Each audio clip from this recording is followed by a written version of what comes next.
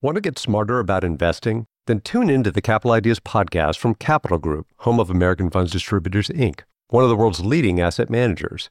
Learn from portfolio managers with decades of experience by listening to the Capital Ideas podcast today. This is the story of the one. As head of maintenance at a concert hall, he knows the show must always go on. That's why he works behind the scenes, ensuring every light is working, the HVAC is humming, and his facility shines. With Grainger's supplies and solutions for every challenge he faces, plus 24/7 customer support, his venue never misses a beat. Call quickgrainger.com or just stop by. Grainger, for the ones who get it done. Catch those springtime vibes all over Arizona. Break out of the winter blues by hitting the water at one of our lake and river parks. Take a hike among the wildflowers. Just make sure to stay on the trails and leave the flowers for the bees. Discover Arizona's best kept secret and visit azstateparks.com/amazing to start your springtime adventure. Attention BetMGM customers. Have a friend who loves sports as much as you do? Here's a chance for both of you to earn a $50 bonus when they sign up through BetMGM's Refer a Friend program.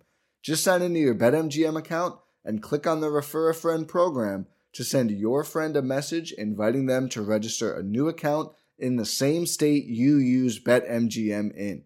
Once your friend signs up and makes a deposit, they'll receive a $50 bonus. And once your friend places a bet with their bonus and the wager is settled, you'll receive a $50 bonus as well. Share the excitement and get a $50 bonus every time you refer a friend to BetMGM.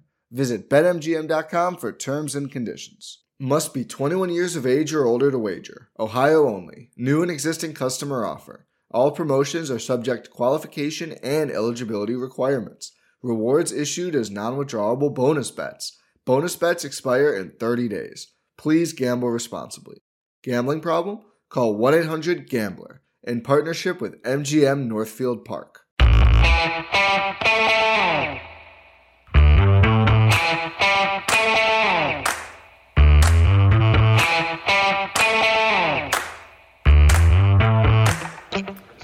Hi, folks. Welcome to another episode of Film Study. This is Ken McCusick. We're here to talk about the defense today from that win over the Falcons 17-9 on Saturday, on Christmas Eve. And here to talk about it with me is Tyler Gross. Tyler, how you doing? I'm doing well. How are you? I can't complain, not even a little bit. Thanks for having me back. Well, appreciate it. Some good short topics, and tell us where people can talk football with you online. Well, I've started slightly to get on Twitter. I think I'm Crazy Raven 88 with a K. I'm 1,000% more active than I was before I did the first couple pods with you, which is to say mildly active. Okay. All right, great. But so if you want to leave comments for Tyler, you can certainly put those at the bottom of the of the show on the website, or you can hit him up at CrazyRaven88 on Twitter. I have to acknowledge our sponsor before we move on and thank Liquid Death, the water that will brutally murder your thirst. Please give their product a try. They've been good to us. Let's talk a little bit about yesterday. It did not quite perhaps have the feel of a playoff atmosphere just because it was so cold. I guess there are similarities there. There's also a lot of muted cheering in a situation like that. But the Ravens are now in a nice position to rest as they see fit over these last 2 weeks. There's nothing they absolutely have to do to get into the tournament. They are there. We just found out about, I don't know if you heard it, this awful flex game coming up next Sunday night. Just the last thing that I want is a Sunday night game against the Steelers. Oh, no, they flexed us into the Sunday night? Yep. Ugh. Oh, no. I did not hear about that.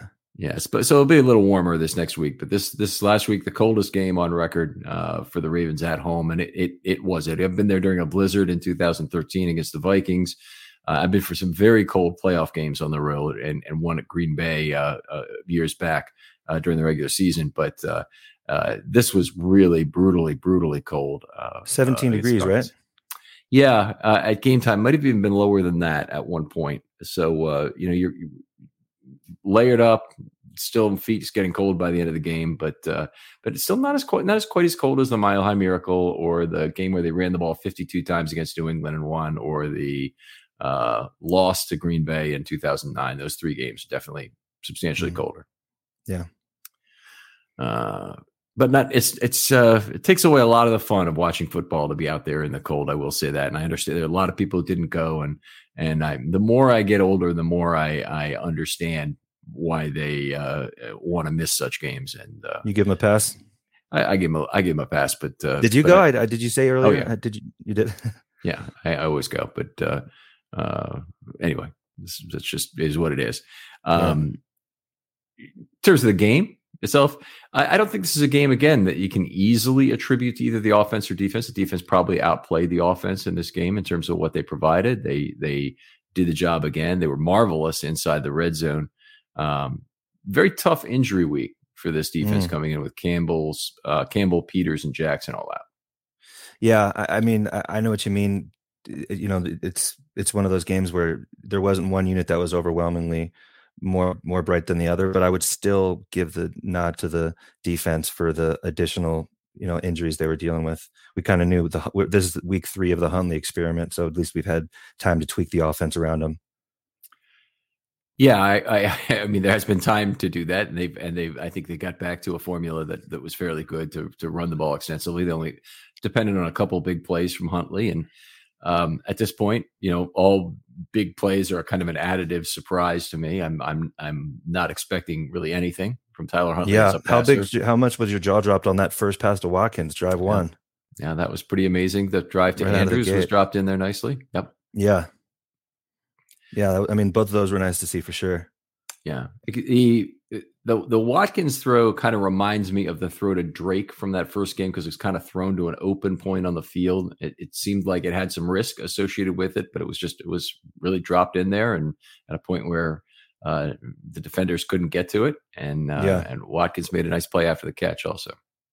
If you were going to make the argument for the offensive unit being more impressive, you could point to the fact that we signed a receiver off waivers who was cut by another team who has moderate to weak depth at wide receiver, and that person instantly became our number 1 or 2 option.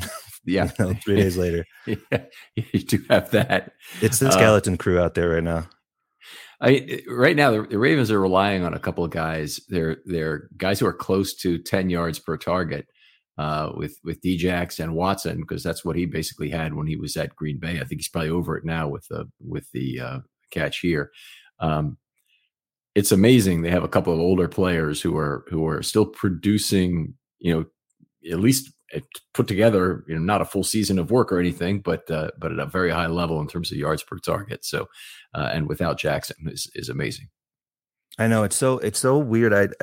It's always hard for me to correlate if what you're seeing on the field, whether it be offensive or on the defensive side, if what you're seeing is how much of it is a product of the scheme and the coaches figuring out ways to utilize what they have and the players just getting open, because people are always giving Roman a hard time. Why can't you get Duvernay the ball, this or that? And then you sign these old dudes off the scrap heap and they just start producing. So, it's strange. It's like, is it just the players or are the coaches better at utilizing certain talents than others?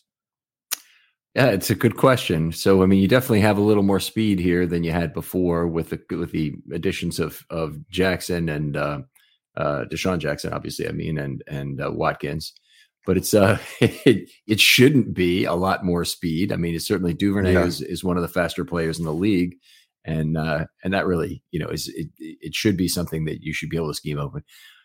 No matter how you look at it, I think it's fair to say that the Ravens have a pretty significant skill position talent deficit right now, most significantly with the loss of Lamar Bateman. Oh yeah, of course. Well, Bateman too. Yeah, yeah. I mean that sad stat of the first touchdown to a wide receiver since week 3. I was like, well, that losing Bateman didn't help. Didn't help for sure. I'm sure that streak wouldn't have been as long. Right. Any expectations of this offense, I think, are fairly unreasonable. I think, I'm not saying give Roman a pass, and I think he's probably gone. I think there's other reasons why he'll be gone other than just he hasn't been that great this year. But to really expect much out of this offense, I mean, the Ravens offense is overperforming, if anything, this season in terms of where they are and who they have on the field. they've done. I think Roman has done a pretty good job of leveraging the asset that they do have that's just good, which is the offensive line now that's together again. Yeah.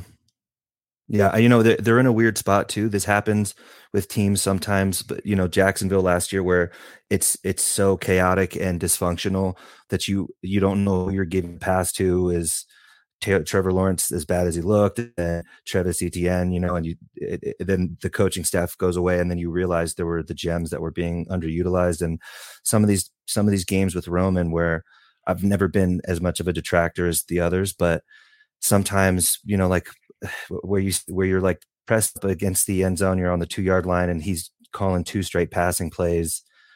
And you're just, I don't know. There's sometimes I'm just very confused by the personnel or the plays that he chooses to call.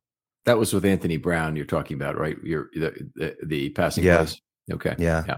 Like, and I, but again, some of it is like you're giving him so little to work with, and he might just be going off of, like his education, saying, well, this is the look they're giving us, this is what should work. So it's hard to say, but either way, I agree with you. I think he's probably gone. Okay, let's move on. Talk defense again. One of the players that people wanted to see more of, I think, David Ojabo. There's no room for him again in this week. So they had an extra cornerback they wanted to activate, and that had more value to them than a 5th outside linebacker. I completely understand it. Particularly, I think, at a game against the Falcons where they weren't expecting a lot of passing. They were really expecting the Falcons to do what they more or less did, which is run the ball a lot. They probably did the right thing in terms of having an extra corner available. Well, it's interesting because you think if you're the Falcons, I think, are a bottom 4 pass offense. So if you're expecting more run, you would think it would put more value on the defensive end outside linebacker than the cornerback.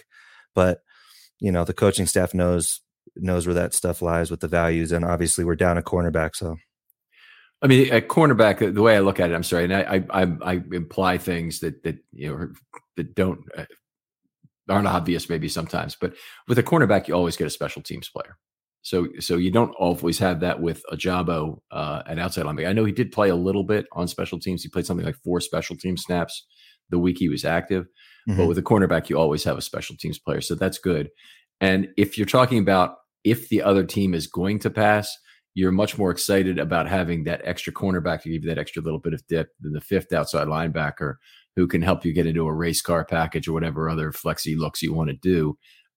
In terms of third down. The Ravens actually, we'll get into this a little bit later, but played very little differentiation of package this week.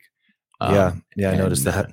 So we'll discussion about that. But I do understand why this wasn't the right week to get Ojabo in there. Maybe next week will be a good one because the Steelers, not particularly efficient running the football. I think that might be a better opportunity to get an additional pass rusher on.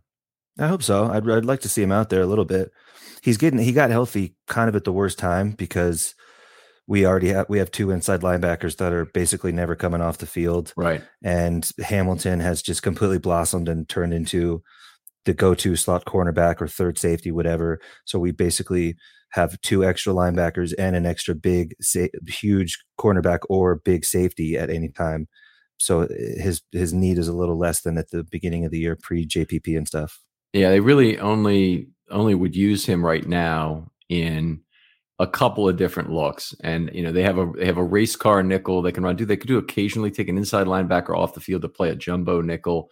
That wouldn't typically include him. It would have to be something where it's a obvious passing down, and they put either 3 or 4 outside linebackers on the field, and then you're really talking about limiting the total universe of snaps at that point. So it's maybe one of these next 2 weeks they'll say, well, screw it. We've got a lot of people inactive this week. Let's bring him up. He'll be our 4th outside linebacker instead of our 5th. So he'll sit somebody else down. Like, it doesn't seem possible at this point, but JPP or, somebody else is sat down and we'll play him on a lot of rundowns as well. And just, take the chance on that. Or a half measure. JPP's been a godsend, but they've been getting the most out of him as they can. So, maybe you give him a little bit more rest, cut his snaps in half over the next couple of weeks. Yeah. I just warn you a technical point here. I'm going to go to private chat and signal you there because my camera is giving a lot of people potential seizures here, Tyler. So I'm not going to. We won't have that. But if you're listening to this on a podcast, this does not affect you in any way. So let's continue on here. The Ravens have continued their streak of sacks. So they had another game with 2+ sacks. They took care of it all on the second drive. Yeah, another a good showing there. I thought overall, I didn't really think that the pass rush got home the same way it has earlier on in the season. It was probably the weaker of the three parts of the defense: the coverage, the run game, the pass rush. Mm-hmm. In general, but by now you're probably noticing that there's strange tall boys of beer in the bottled water section of your local stores. Well, that's because it's not beer. It's actually mountain spring water from the Alps, and it's called Liquid Death.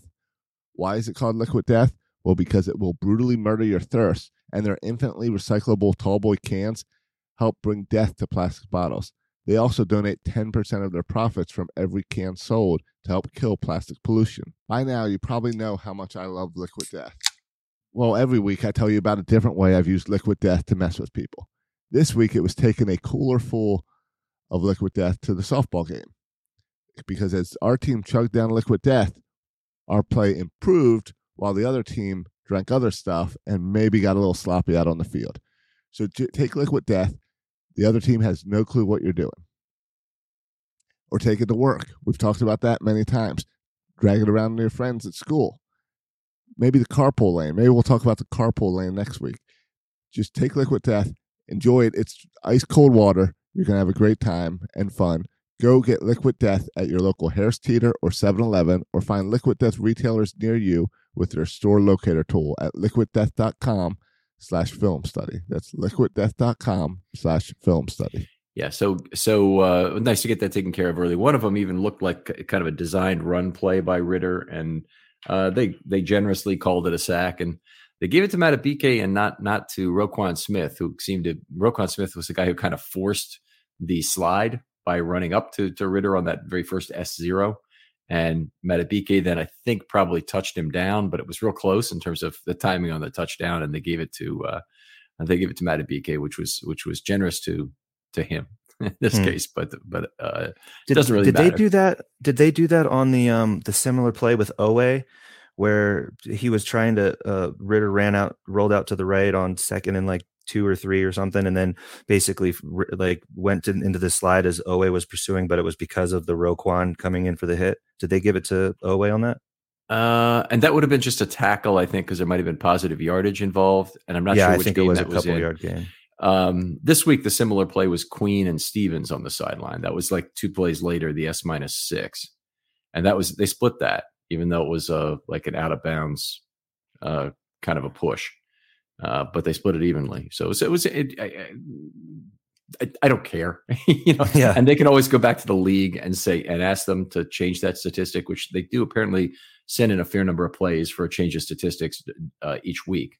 And then the game books get updated after that, or they at least have an update to the statistics they distribute. So anyway, we may see an update on something like that, or we may not. But oftentimes it's over something like a sack, that a player really wants the sack. They'll say something, and then I don't know if it's the media department or the which department exactly sends it in. I know they get advice from the folks in coaching and whatnot to redistribute things.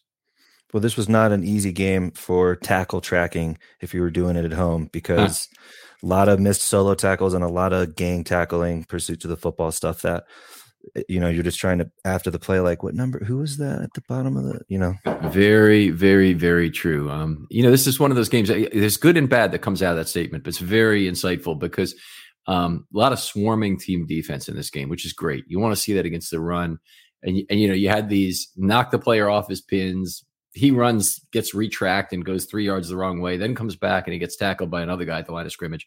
A lot of that kind of thing was happening during this game. A lot of retracking, a lot of positive missed tackles, as I call it, and also some negative missed tackles that were kind of minimized by the fact that they kept getting hit by these billiard balls one at a time as they moved. Yeah, but, the bumper car defense. Yeah. Well, I had a thought about that after the game. that I don't know. I wanted to run by you to see what you thought about it. But the Ravens, historically speaking, have always been known for pursuits of the football and the swarming team tackling defense. And I'm wondering if the team actually or places a lower value on individual tackling because it's less of a hindrance to the defense because of the pursuit to the ball. So like, not that Hamilton is a bad tackler, but on that Hamilton play, he blows up the screen pass and whips the guy around, but doesn't make the tackle. Right. But within half a yard, there's Roquan and then there's Chuck Clark. So it's still a loss, and it's ultimately a net positive. I mean, it's an interesting thing because there's no defensive coordinator anywhere who's going to tell you that tackling's not important. We really want people in there pinballing people and putting their shoulder on people first. They're not going to say that. They're going to, they're going to say they want want it all. But the truth of the matter is, there's missed tackles and there's missed tackles, and the ones that retrack a runner in particular have some value. I think you want to play fast, and that may be part of where they would say, "Hey, good thing you got there. Next time, wrap up properly," kind of thing. There were other ones in the middle of the line of scrimmage. Matabike in this game had 3 missed tackles as I counted them. Yeah, I saw those. Yeah, so it wasn't a real good day for him in those terms. Though he made some other good plays. I don't mean to belittle his performance entirely, but as a tackler, he had a particularly tough day. And the Ravens overall had a fair number, but they didn't have a lot of the ones made at safety on the back end, at corner that lead to really big plays. They had Hamilton. That was the worst one. Yeah. And that one at -4. Somebody had a missed tackle at -4 that then went for an 8-yard gain. So it was like a 12-yard differential. And I'll have to look that one up on where that was. But as we go through this, I'll do that. Was that Algier? Was it on the? I think it was on Algier, and I forget if it was a runner pass to the right. Yeah, I'm trying to remember who that. I know what you're talking about. Well, so what I obviously tackling is very important, but I don't know if you were watching the Bucks earlier on the first half of the season, but it was atrocious tackling and it was killing them in games. Mm-hmm. Devin White and just different guys were whiffing on tackles and they were leading to like 30-yard gains constantly.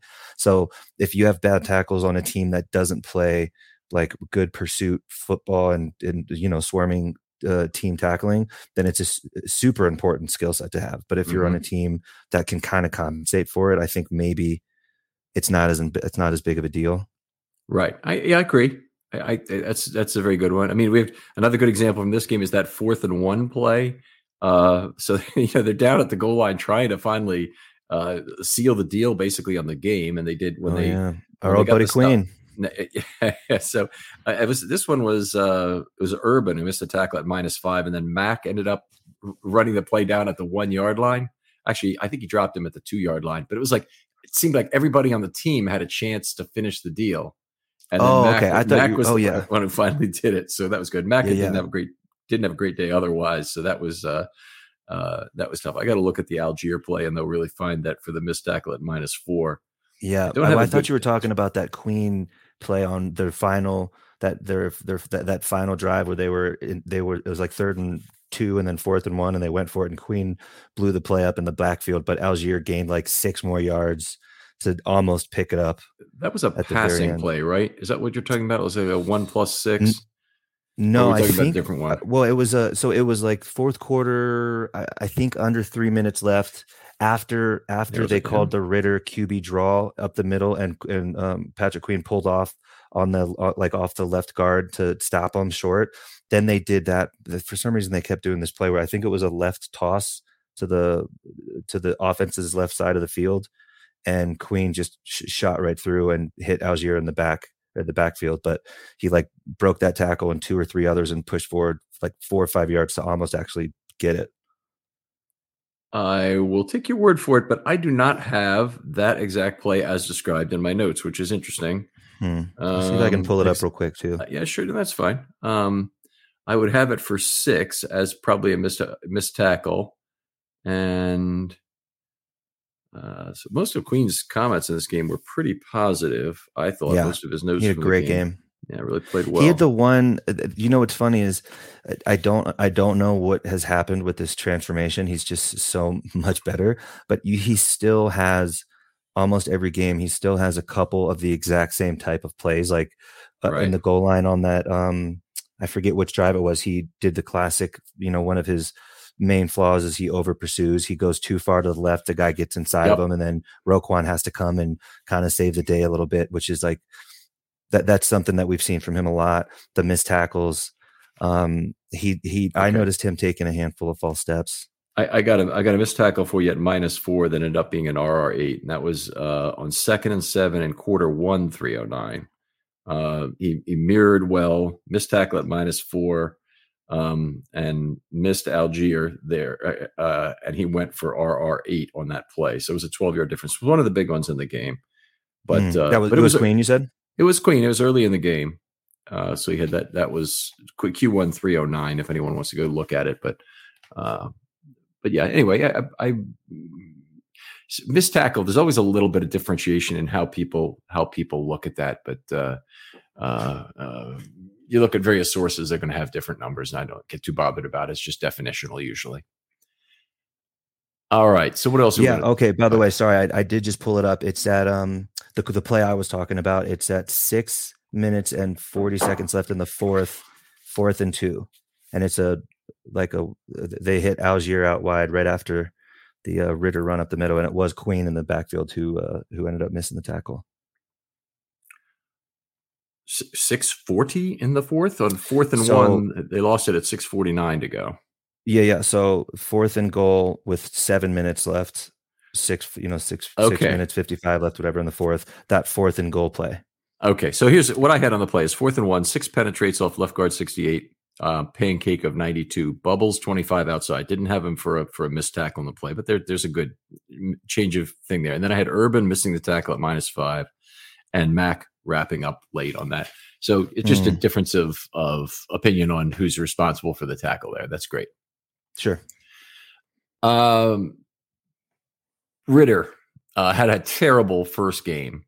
To put it mildly, 89 net passing yards on 30 plays in his first game. It doubled his success rate to 5.8 yards per pass, which is still quite bad. This second week, Ravens twice as good though. Yeah, Ravens incredibly put up with years of Flacco at this level. So it's really pretty. The game has changed obviously some, but Ritter in particular was fairly awful in his first week. He looked a lot better to me from the pocket in this game. Looked more accurate. Looked like he and Drake London had a little bit of a connection going on. He didn't really have much. Didn't look much for other receivers. Not too much. Yeah, I was definitely impressed with some of the throws he had. Like I think it was Drake London that he had like a gorgeous pass right over Marcus Williams right before Clark on the right side, just in front of the goal line. Super tight window that he dropped it into. And, like you said, he had a handful of beautiful throws from the pocket. I thought he maybe suffers from a little bit of the Baker Mayfield complex where he thinks he's a little more athletic than he is. And he hurt himself trying to roll out. That Patrick Queen sack didn't need to be a sack, but he was convinced he could beat him to the edge. Yeah, we've had some of that here the last couple of weeks with Huntley. Obviously, that can be very frustrating. Yeah. This is definitely a game. I mean, I can see the Falcons' point of view, and I would be screaming at the TV set the entire game for what happened in terms of. I mean, you can start with the penalties because the Ravens were only called flagged for one time, and it was a ticky tack flag of its own right, that DPI call against Pepe. Yeah. But they were flagged 6 times, and there were some big ones in there. I think the problem that the coach had, he was furious about the intentional grounding flag, which really took them out of position to score a touchdown there. But the problem was that Ritter's aiming point before his arm got hit was somewhere along the sideline, way short of any receiver and way short of the line of scrimmage. And that was probably what the officials were looking for. And then the ball came out, and it came up probably even short of that. There just wasn't anybody close anywhere in the area. And it was a fairly obvious intentional grounding. I thought, seeing it live, I said, that's going to be intentional grounding. They always call that flag late. So I got what I expected. But the other thing, about this game, besides the officials, is the number of times the Falcons crap their own bed inside the red zone. I mean, it's got to be like watching Super Bowl III like a Colts fan in terms of them, blowing it every time they get inside the 20-yard line. Just an awful game of performance for the Falcons. I think we can empathize with that feeling. Yes. I do enjoy being on the other side of it, I gotta say. Feels a lot better. I think they got some bad breaks though, for sure. I think I was pretty surprised even on review that they didn't overturn that incompletion. That I think it was Queen in coverage on, looked like maybe a crossing route or a slant. Yeah, he let the tight end beat him across the front of his face, which is also something he's had issues with. But even on the replay, I was like, I don't know, it looked like a completion. And then Pepe, I think Queen needs to give his Oscar to Pepe for that acting job on the holding call. That was pretty good. Wait a minute. Pepe's acting job on the DPI, you're saying? Stevens, sorry. Okay, got it. When Stevens kind of flopped backwards and it looked like he was getting held. Yeah, absolutely. That was he sold it very well. That's the way you should flail your arms as soon as you know you're beat. Exactly. Yeah. You have to put your arms facing up. Like, what did I do when you commit the penalty? And then if you get beat, you flop up. Like, I don't know what's happening to me. Yeah. I need some protection here. Yes. Yeah, exactly. I think there's some good things that happened in this game. You mentioned the connection with London, and London undid a lot of what he did with that forced fumble. It was an interesting situation because he knew the ball wasn't in the perfect spot, and he's trying to grab it like a third grader try to grab a football that's like too big for him all of a sudden. Which is funny to say because London's 6'5", but ball got punched out. Such an accurate punch out from Humphrey there. It was great to see.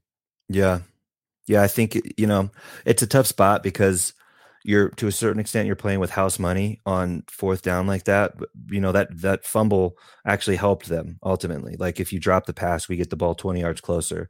So I don't know. I mean, either way, if that's a real risk as the wide receiver, you'd want them to just catch it and fall down or do whatever they can to keep the ball. But I also, I could understand why a young receiver was kind of thinking, hey, this is all that needs to happen is that we complete this. And then he loses track of the fact that Humphreys got bats for arms.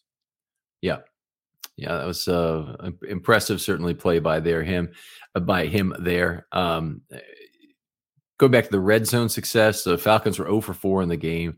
The Ravens' opponents now 5 of their last 19 in the red zone, which is just absolutely unbelievably good. I mean, I like bend but not break defense.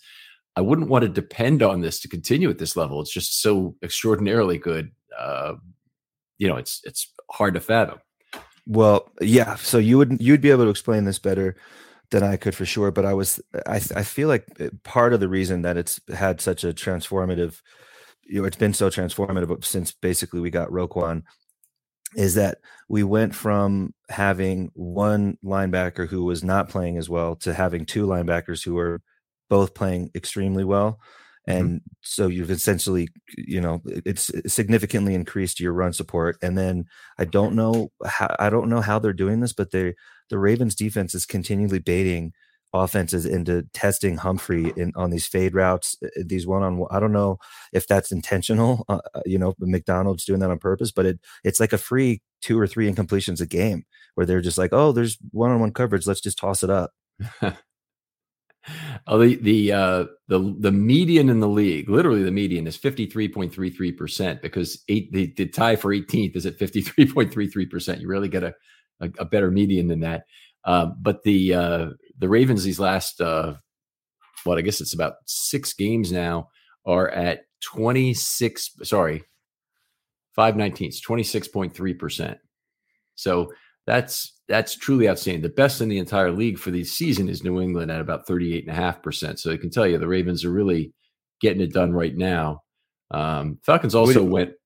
Go ahead. Oh, I was just going to ask, what do you think? What have you noticed that you think has been the significant change that's made it better?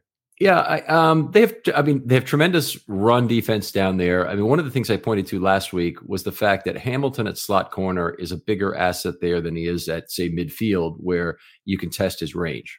So if you have a faster matchup guy against Hamilton, you test it up. Any kind of zone scheme that the Ravens play in, kind of tight, and most things always devolve to man down there anyway.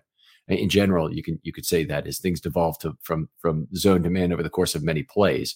But if you if you're down close, whatever you're thinking about in terms of a zone responsibility that a player like Hamilton would have, who's a great physical specimen but doesn't have the greatest speed, is going to really help you there. I think that's true at linebacker too. At probably both players, that Roquan and Patrick's ability to get beat over the top between levels 2 and 3 is largely taken away at that part of the field. So that helps. Their downhill play then becomes, of course, much more important in terms of what they can do.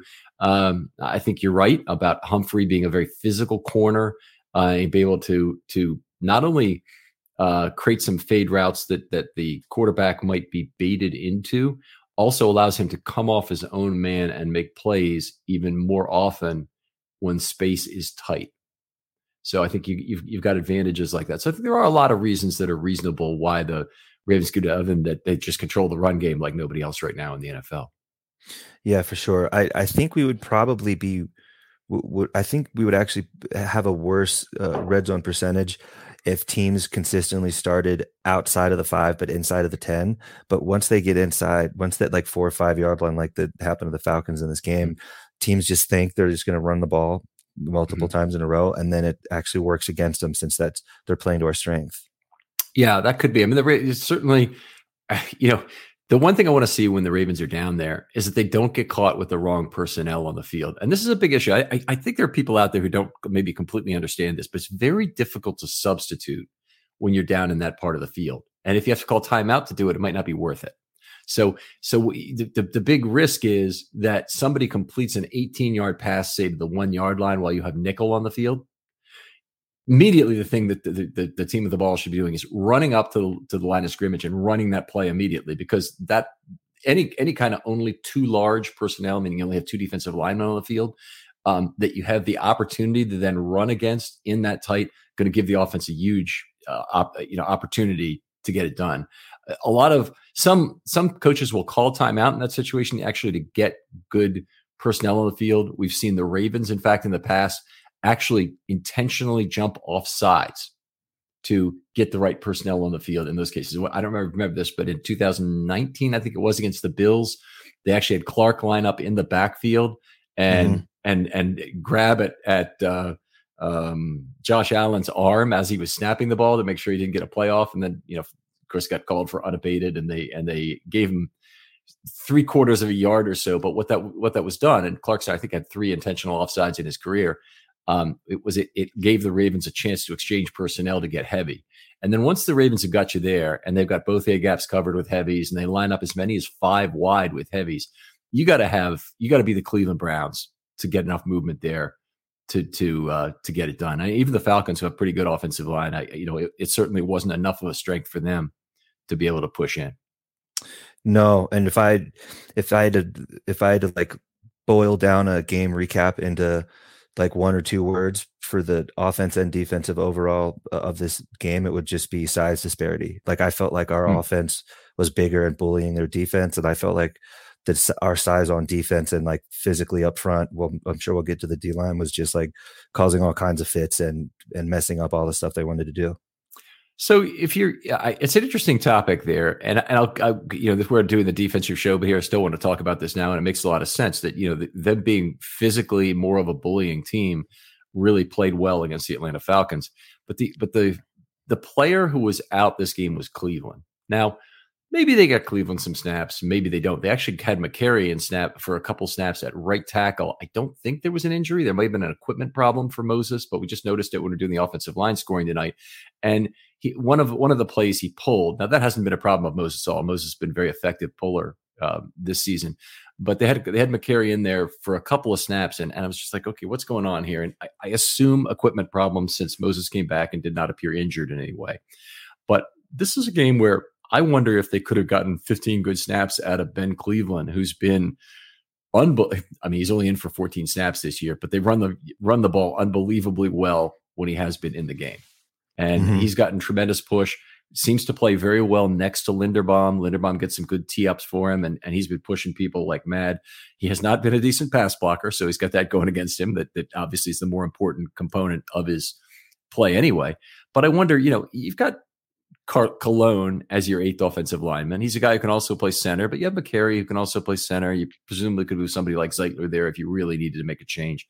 Would Ben Cleveland be a better 8th offensive lineman at this point than Cologne, who played very well, by the way, when he was in there the previous week? Yeah, I don't. It could be. I mean, it's hard to read sometimes. You can't just take future projections on what they're going to do with roster spots or players' roles based on performances, because Harbaugh has a proclivity for sticking people in the doghouse, and sometimes you don't know how long they're going to be in there. So he might still not be crazy about the way Cleveland started off the season. Yeah, and let me just say, I really hope that wears off by camp. In fact, I hope it wears off for their end of season conversation. Because after the season wraps up, the next day they meet back at the castle usually, and they tell everybody, here's what we want you to work on. Here's where we see you in terms of next year's team. We want you to come in and compete at center. They said to Ryan Jensen before his last year here. They've told other people different things. Mm-hmm. Anyway, I hope they give Cleveland some sort of goal that means something to him, and so hopefully he enjoys the game enough, realizes that his career is really at a crossroads entering year 3 here. He needs to get on the field or he's in a lot of trouble here. And this could potentially be a good opportunity. Kevin Zeitler will be retiring at some point. He probably will not be extended, I'm guessing, given the Lamar situation. He probably still will be here next year. But Ben Powers is going. So there'll be an opening at guard. Mm-hmm. They may decide they have to draft one. But he's certainly in the picture in terms of people who'd be there, and could potentially have 2 very good years. And it'd be a shame if that gets wasted. I just hope that Harbaugh is very clear about what he wants from it. And not only that he gives him something to work towards, but maybe that it gives him some actionable objectives for this offseason. Say, hey, Ben, here's the thing that's holding you up. I've talked to the offensive line coach. I've talked to Dallas Andrus, and, it's your footwork is still not where we need it to be. So we'd like you to try go to an offensive line school or something this offseason. Take 6 weeks, go to the LaCharles Bentley School or one of these others. Work with an individual guy, maybe. Yeah, I mean, I would hope the same thing for sure. This is pure speculation, but it does seem kind of like the people that it seems like Harbaugh's guys, either like people that he clearly wanted the team to draft or people that he likes on the roster that don't live up to his expectations or maybe don't perform where he's expecting them to. He's maybe like a little harder on or more disappointed by. Yeah, well, that's interesting. I mean, certainly, I think Duvernay was one of his guys, and he's got a big role now. Yeah, for sure. Yeah. So, but Cleveland and Cleveland is Ben Mason. I think he wanted Fale or not. Was it? No. Who was the Tyree Phillips? Oh yeah, that was one. Like it seems like if he sticks his neck out and they get the guy and he's not great, Harbs is going to pull the leash pretty quick. They gave Tyree Phillips a lot of chances at different positions, but they didn't give him any one chance that maybe he could lash onto and be that guy. So a lot of people had him projected as the right guard, and then they signed Zeitler.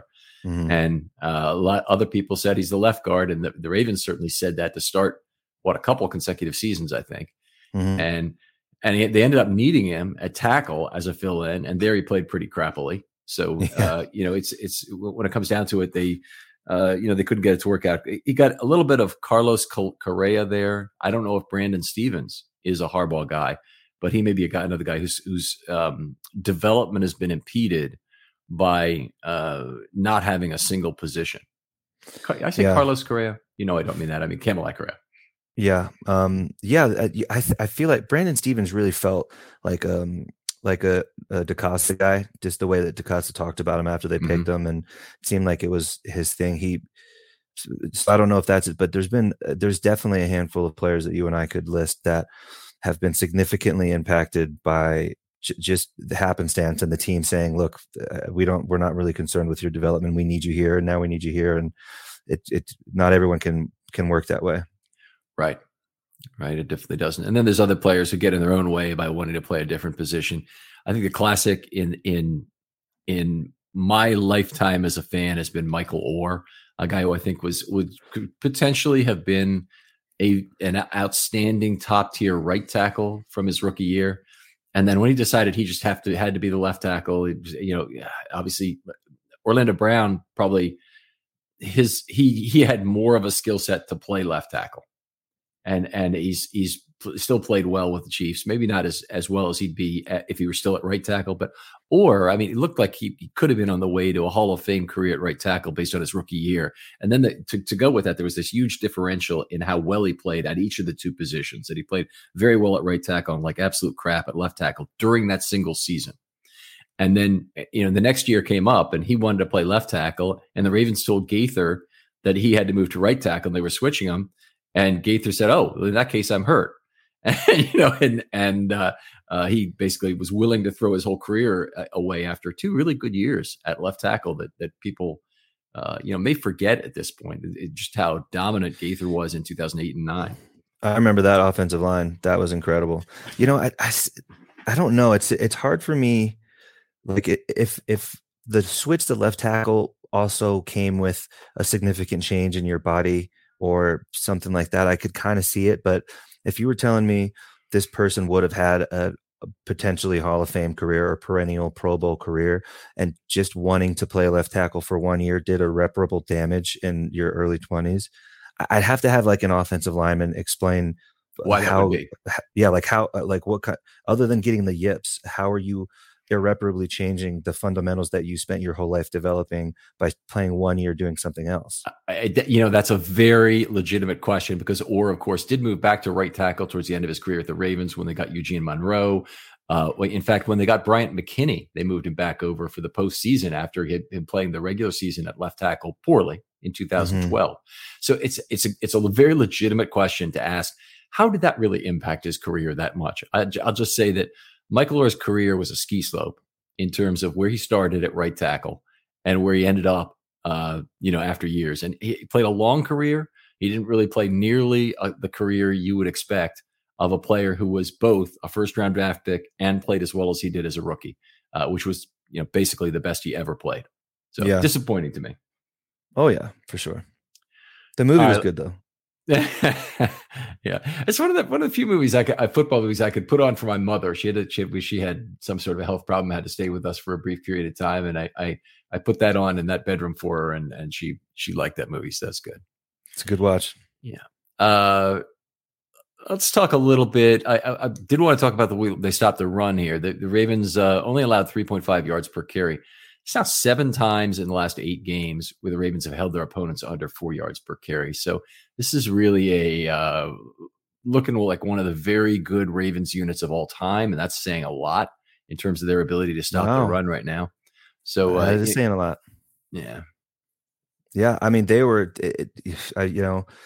you got to filter some of it through the prism of 2022 football and how different it is compared to before, when people were building for the run more than the pass. But either way, the defense, I'm not as big of a defensive line guy as I am I feel like I'm better with watching defensive back or edge or linebacker play. But the defensive line was, especially Jones and Washington, that is a duo that I would really enjoy keeping around.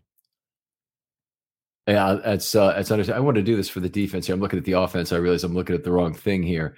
But let's go with the median rush yards per play in the NFL right now is looking like it's right around 445. Minnesota at 444, Washington at 447, or 18 and 19. And the Ravens have allowed only 3.81 yards per play. So while that was a good number in years far past, that is a great number by today's game. And still incredibly, Tennessee and San Francisco are way ahead of them in terms of yards per play. So it shows you just about how far the Ravens were behind the 8 ball when they finally picked up Roquan Smith. Now, do you think Roquan has had a bigger impact than the kind of emergence of Washington and the addition of JPP, who I thought set the edge really well in this game, and just that D line in general holding the line of scrimmage? I think it's a lot of things. I think you're hitting on a lot of the important ones. They've been very healthy on the defensive line this year. They lost Pierce. That's a big loss. I don't want to minimize it, but largely they've only had to play a couple games without Campbell. Washington, I think, has played every game. I don't believe he's missed any. Matty Bike, I believe, has played every game, hasn't missed any. So their key defensive lineman, Urban, had a hard time getting snaps this year. He got 28 snaps, I think, in this last game, but he'd been having a really hard time getting on the field, and that tells you you've got a pretty quality defensive line when a guy who is used to playing a lot of run snaps in particular, eating up a lot of snaps for a defense. You can't even get him on the field. So I thought that was a pretty good indication that your team is doing well. The other thing is they've activated 5 defensive linemen every game, and that's something the Ravens have not always done in the past. They've had a lot of games where they've activated only 4, and I do kind of take that to mean 2 things. First of all, there might be a slight change in defensive philosophy that McDonald believes in not being short there. So he says, don't ever put me in a position where I only can have 4 defensive linemen. If we get injured, then we get weak, then we get slow, then we get not what we want on defense. Even though, in past years, they've made up for that by bringing in outside linebackers to take off a lot of the burden off defensive linemen on passing downs. Yeah, it could have something to do with the fact that the majority of the key contributors along that D line are up there in age, over the 30 year mark. So you're kind of doing it by committee, trying to limit snaps. I noticed, I think Houston, I saw him on the field the least that I've seen him in recent weeks. I don't know if it was just them spelling him because they weren't passing as much, but they can just keep. Mac was in there. The Urban can, they can just keep turning and burning and sending in guys that are going to give you really good snaps. I am do something here. I think I've got the I got to make sure I have the right table up because my stuff isn't tabulated on the right here. Anyway, I'll get back to that in a second. You made the other points were is it inside linebacker play? I think it probably is. In the Getty Roquan has been a huge addition to gap integrity on this team. He does do some pointing around pre-snap. He definitely does some communication there. We see a lot of that from Peters. I mean, I really love how this defense seems to have a lot of communicators right now. A lot of guys who point people around. It used to be mostly Chuck Clark was the guy. Now, we certainly see it from multiple players. And then I think you're also right about it being the outside linebackers, that JPP has really stepped up as an edge setter. Did a really good job, I thought, in this game. Even though he missed a couple tackles, he did a great job setting the edge for other people to make tackles. Yeah, he makes it almost too easy sometimes to see the impact he's having. Sometimes, depending on the technique the defensive end's playing, or depending on the run fit or something, they can kind of get caught in the wash, and you don't really know that they set the edge they were supposed to. But there is multiple plays where you'll see JPP 2 or 3 yards behind the line of scrimmage, forcing the running back to basically run out of bounds, or he's pushed the tight end or the tackle so wide that the running back has to cut back into the teeth. And I definitely don't think he would have been unsigned if teams knew he had this much left in the tank. Yeah, I think that's a great point. But maybe we talk for just 30 seconds or so about what you look for to see when somebody is setting the edge well. What do we mean by that? And there's a couple of things, but one is you want to have a good controlled depth along the line of scrimmage. If you want to add things, you want to turn that tackle properly so that you potentially can have one arm free. Usually the outside arm is the one you want to keep free if you're on the edge, to make sure you can make a play on that. You want to be, if you don't have arms free, you want to be in a position to shed that lineman. Another thing, I mean, if you're talking about a crafty veteran like Suggs and what he used to do, he's able to do a bunch of things against pulling linemen, including something that's illegal, which is going low on them and taking out more than one on a play. So he'd get the proper depth, see pulling linemen, and say, "Oh, I want no part of this, and yet I will cut block these 2 guys, and we'll get 2 for the price of 1 here." I don't know if you happen to see the game day, by the way, a little bit off topic, but the receiver for Green Bay had a 3-for-1 block on a run play where he knocked down 3 guys with 1 block. Never seen it. I didn't see it. Never seen it. Yes. Oh, that's crazy. Yeah. So he knocked down 1 guy, 3 guys went down, and he actually stood there and goes 1, 2, 3 like this to the camera. It was absolutely hilarious. That's amazing. One of those moments. To go back to the defensive end stuff.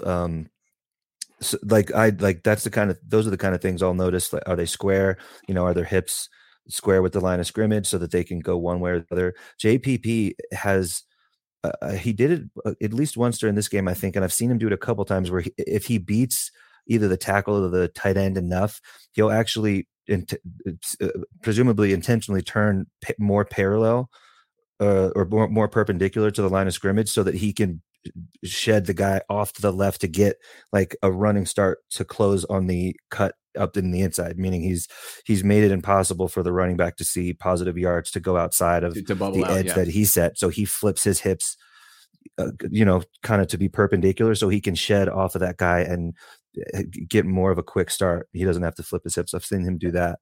And then I also watched a really special athlete to be able to be able to understand that. And I think for the next 40 years, probably JPP is going to have to deal with the firecracker incident, stupid firecracker jokes and all that.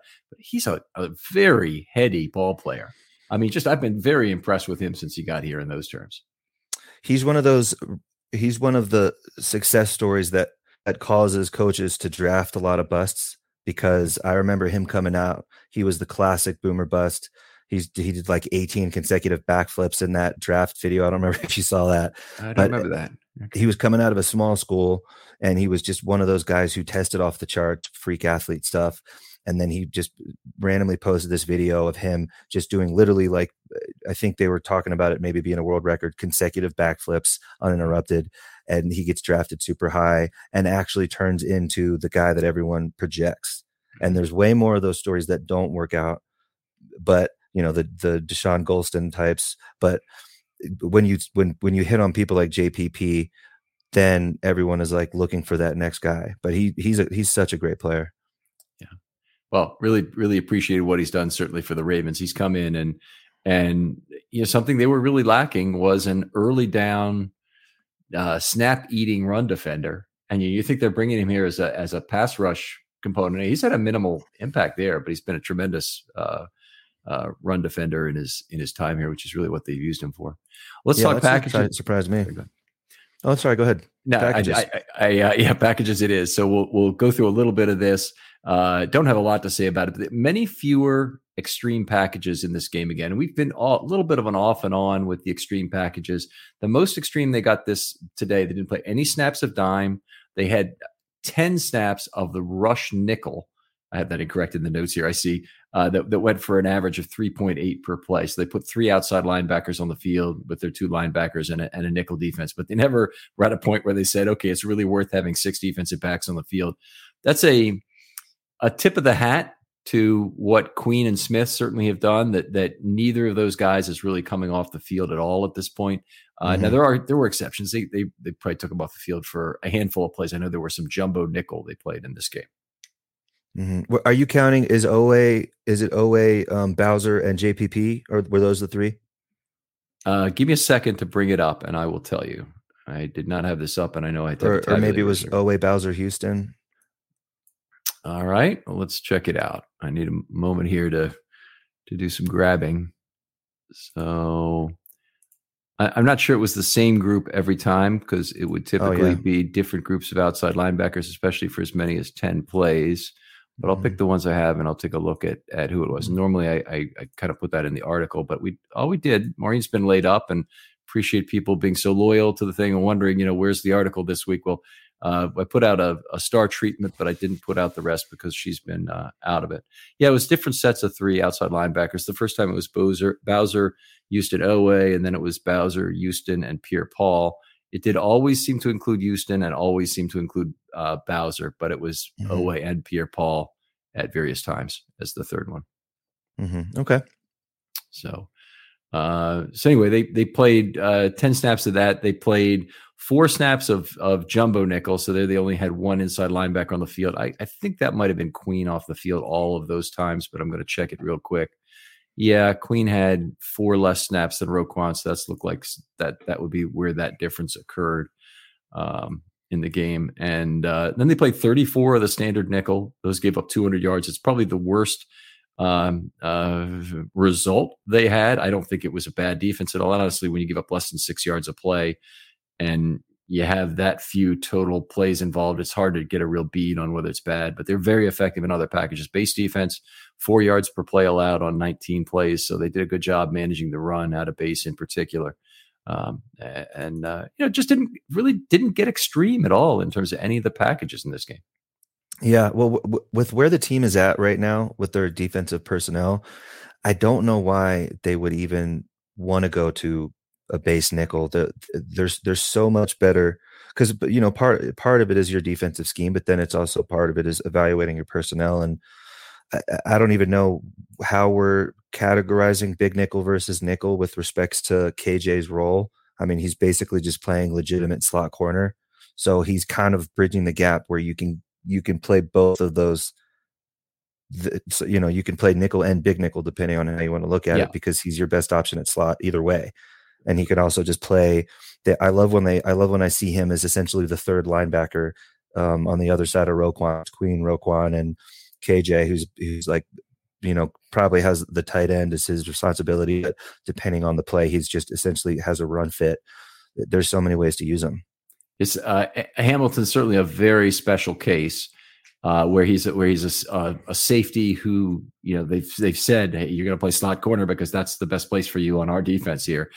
It'll be interesting. I wonder kind of how they'll line him up next year. And I agree that, by the way, with your point, that there's not a lot of definitional difference between nickel and big nickel. What I say is those are all forms of big nickel that the Ravens play when you've got Hamilton as a slot corner all the time. But, you could say, hey, he's the best slot corner on our team. Yeah, he's forced to play a little out of position, but he's really a cornerback at that point. He's given the role of a cornerback.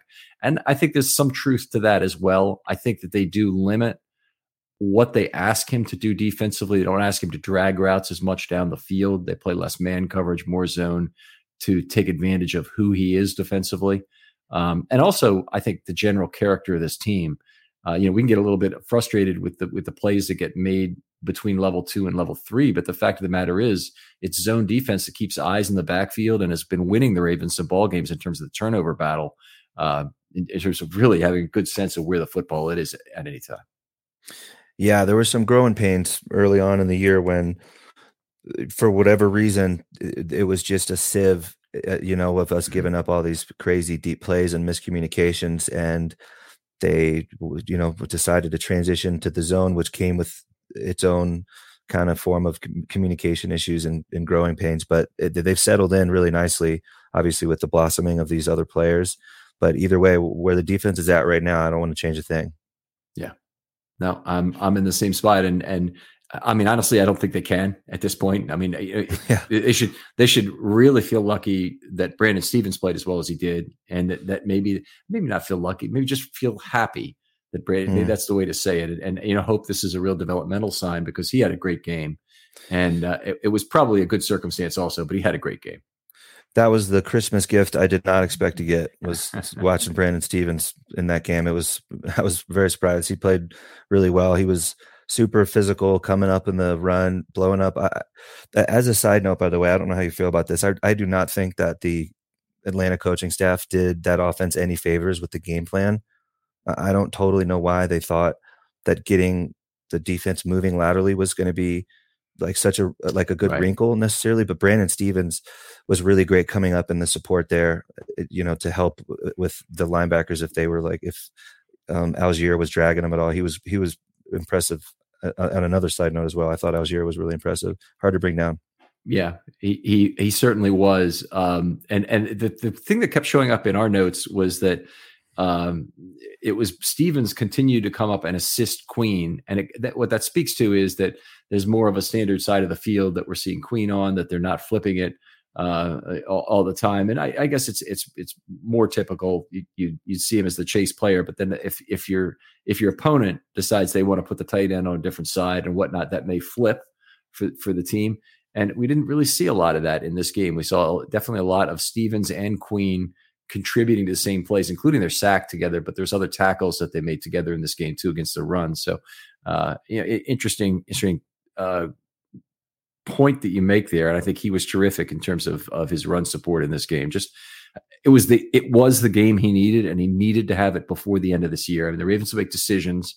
I think they will make a decision anywhere at cornerback and draft one fairly high this year, because I think they probably are going to have to, given this entire set of circumstances, probably a desire to sign Roquan Smith, they're probably going to have to let Marcus Peters walk. Yeah. Well, I hope they don't overreact to the Stevens game as much of a, as great as the game was, and everyone was relieved to see it. It's just one game. Atlanta is not a good passing offense. They weren't sticking them on Drake. They were, to a certain extent, not that they were moving him around, but I think defensive scheme wise, they were probably hiding him in certain ways. Like he probably had some responsibilities that entailed you're going to be paired with Queen, and you guys play more of a run support role, and we'll fold Williams over the top or something of that ilk. And so I would hope they don't overreact and think, oh, well, this is the guy we thought we were getting. Let's lock that down and we're good to go. This team is not rich enough at cornerback to make a decision like that. They've already benched a couple of guys this year. Stevens is one of them, but they benched JAD and Pepe more decisively in terms of what they've done. So when you have two cornerback busts the same year, you're going to draft another cornerback next year anyway. It's just a matter of where. So they'll get a guy, whether it's a first round guy, which I think is probably actually pretty likely, or whether it's a player later in the draft. So we'll see how it works out. But I think that they won't be drafting a guy to play the slot particularly. It has nothing to do with Hamilton and his ability, just because they're not going to really believe that that a guy who is the right size and the right change of direction kind of ability is going to be worthy of a first round pick. I think it'll be an outside aircraft carrier corner in the typical Ravens mold that they'll really be targeting. Well, that's that. Even more than the wide receiver group, I think that the defensive back group is prime for the biggest shakeup, or the most amount of change. Maybe if they do take a guy in the first round or second round, and a couple of these younger guys develop a little bit, there's going to be such a logjam. At safety, we already don't know what we're going to do with all these guys. And now if a couple of these young guys at cornerback get healthy or improve, and then we have another first round guy, we're going to have too many to know what to do with. Not too many great ones, but too many like backup depth guys. Yeah, that's a valid point. They went through this season with too much safety depth, and it turned out to be just enough safety depth at some critical points in the season. So they also went into this season incredibly deep, or thought incredibly deep at corner. I never believed that. I never believed even for a second that the Ravens were really super deep at corner in terms of their talent level. But they certainly, there was a lot of point that Fuller was going to be this extra veteran presence. Obviously, that can work out and it can not. And this was a not, unfortunately. And it happens. It's not all on him, certainly anyway, in terms of, it's not at all on him in terms of getting hurt. He seemed to be playing at a reasonably good level when he was in there early on. Yeah. All right, Tyler, we have to cut it out for the first show. Fantastic stuff, man. And for your first time, really appreciate it. You're doing great. Thanks, we'll be back for part 2 in a minute. But first of all, tell people one more time where they can find you online. On Twitter, I'm at CrazyRaven88, spelled with a K. And you can find me semi-annually on the Film Study Ravens podcast. All right. Appreciate you being on, Tyler. And Tyler got to start doing Film Study shorts. We'd love for you to do a film study short, and love for other folks out there do a film study short as well. Hit me up with that 20 to 25 minute topic that you're passionate about. That's what Tyler did. Tyler, what were your first couple of topics about? Do you remember? Yeah, I do. The first one was talking about after the Njabo draft. I was trying to figure out if you could come up with like a tangible expression for the risk of drafting someone who might not get on the field their first year versus the reward of getting a player who would have been a premier top 15 pick in the second round, and just trying to bridge the gap with numbers and historical precedents. Okay. So that's a perfect topic. Okay. And it does not even have to be supported by analytics. If you wanted to come at that from a passion perspective and say, hey, we can only get that guy once every 10 drafts. Can we get a guy at 45 who's injured for a year and might be a guy who could really come on the second year? Miles Jack comes to mind in the past as a guy who would maybe fit that thing. It's a guy that he might have been available to play right away, but he had some sort of degenerative situation going on that people already thought he wasn't going to play forever. Which nobody does, but the point being that you can approach that from an analytics standpoint. You can approach it from a passion standpoint about who you have, how often you have this, but just some thought should go into it, because kind of some measured thought about about what are some of the pros and what are the cons. And if that's all you can do is list the pros and cons, that's a great discussion. And that's why I loved having Tyler on for that. And then Tyler, really appreciate you coming on Christmas night to record this with me from Thanks your for vacation in Lake Tahoe. But absolutely. And let me say this to anyone out there who's thinking about it. I had no experience ever being on a podcast or any kind of forum like that. And I just hit Ken up and just floated the idea, not trying to be on the podcast. I just thought maybe this is something you could answer in a mailbag or something. And he asked me to come on, and it was a very smooth experience. He worked around my schedule and we set the time, and I'm sure that I sounded out of my depth, but he has enough knowledge to bridge the gap, and it went very smoothly, I thought. Well, appreciate having you on, Tyler. It was my pleasure, to be certain. And we'll talk to you next time on Film Study.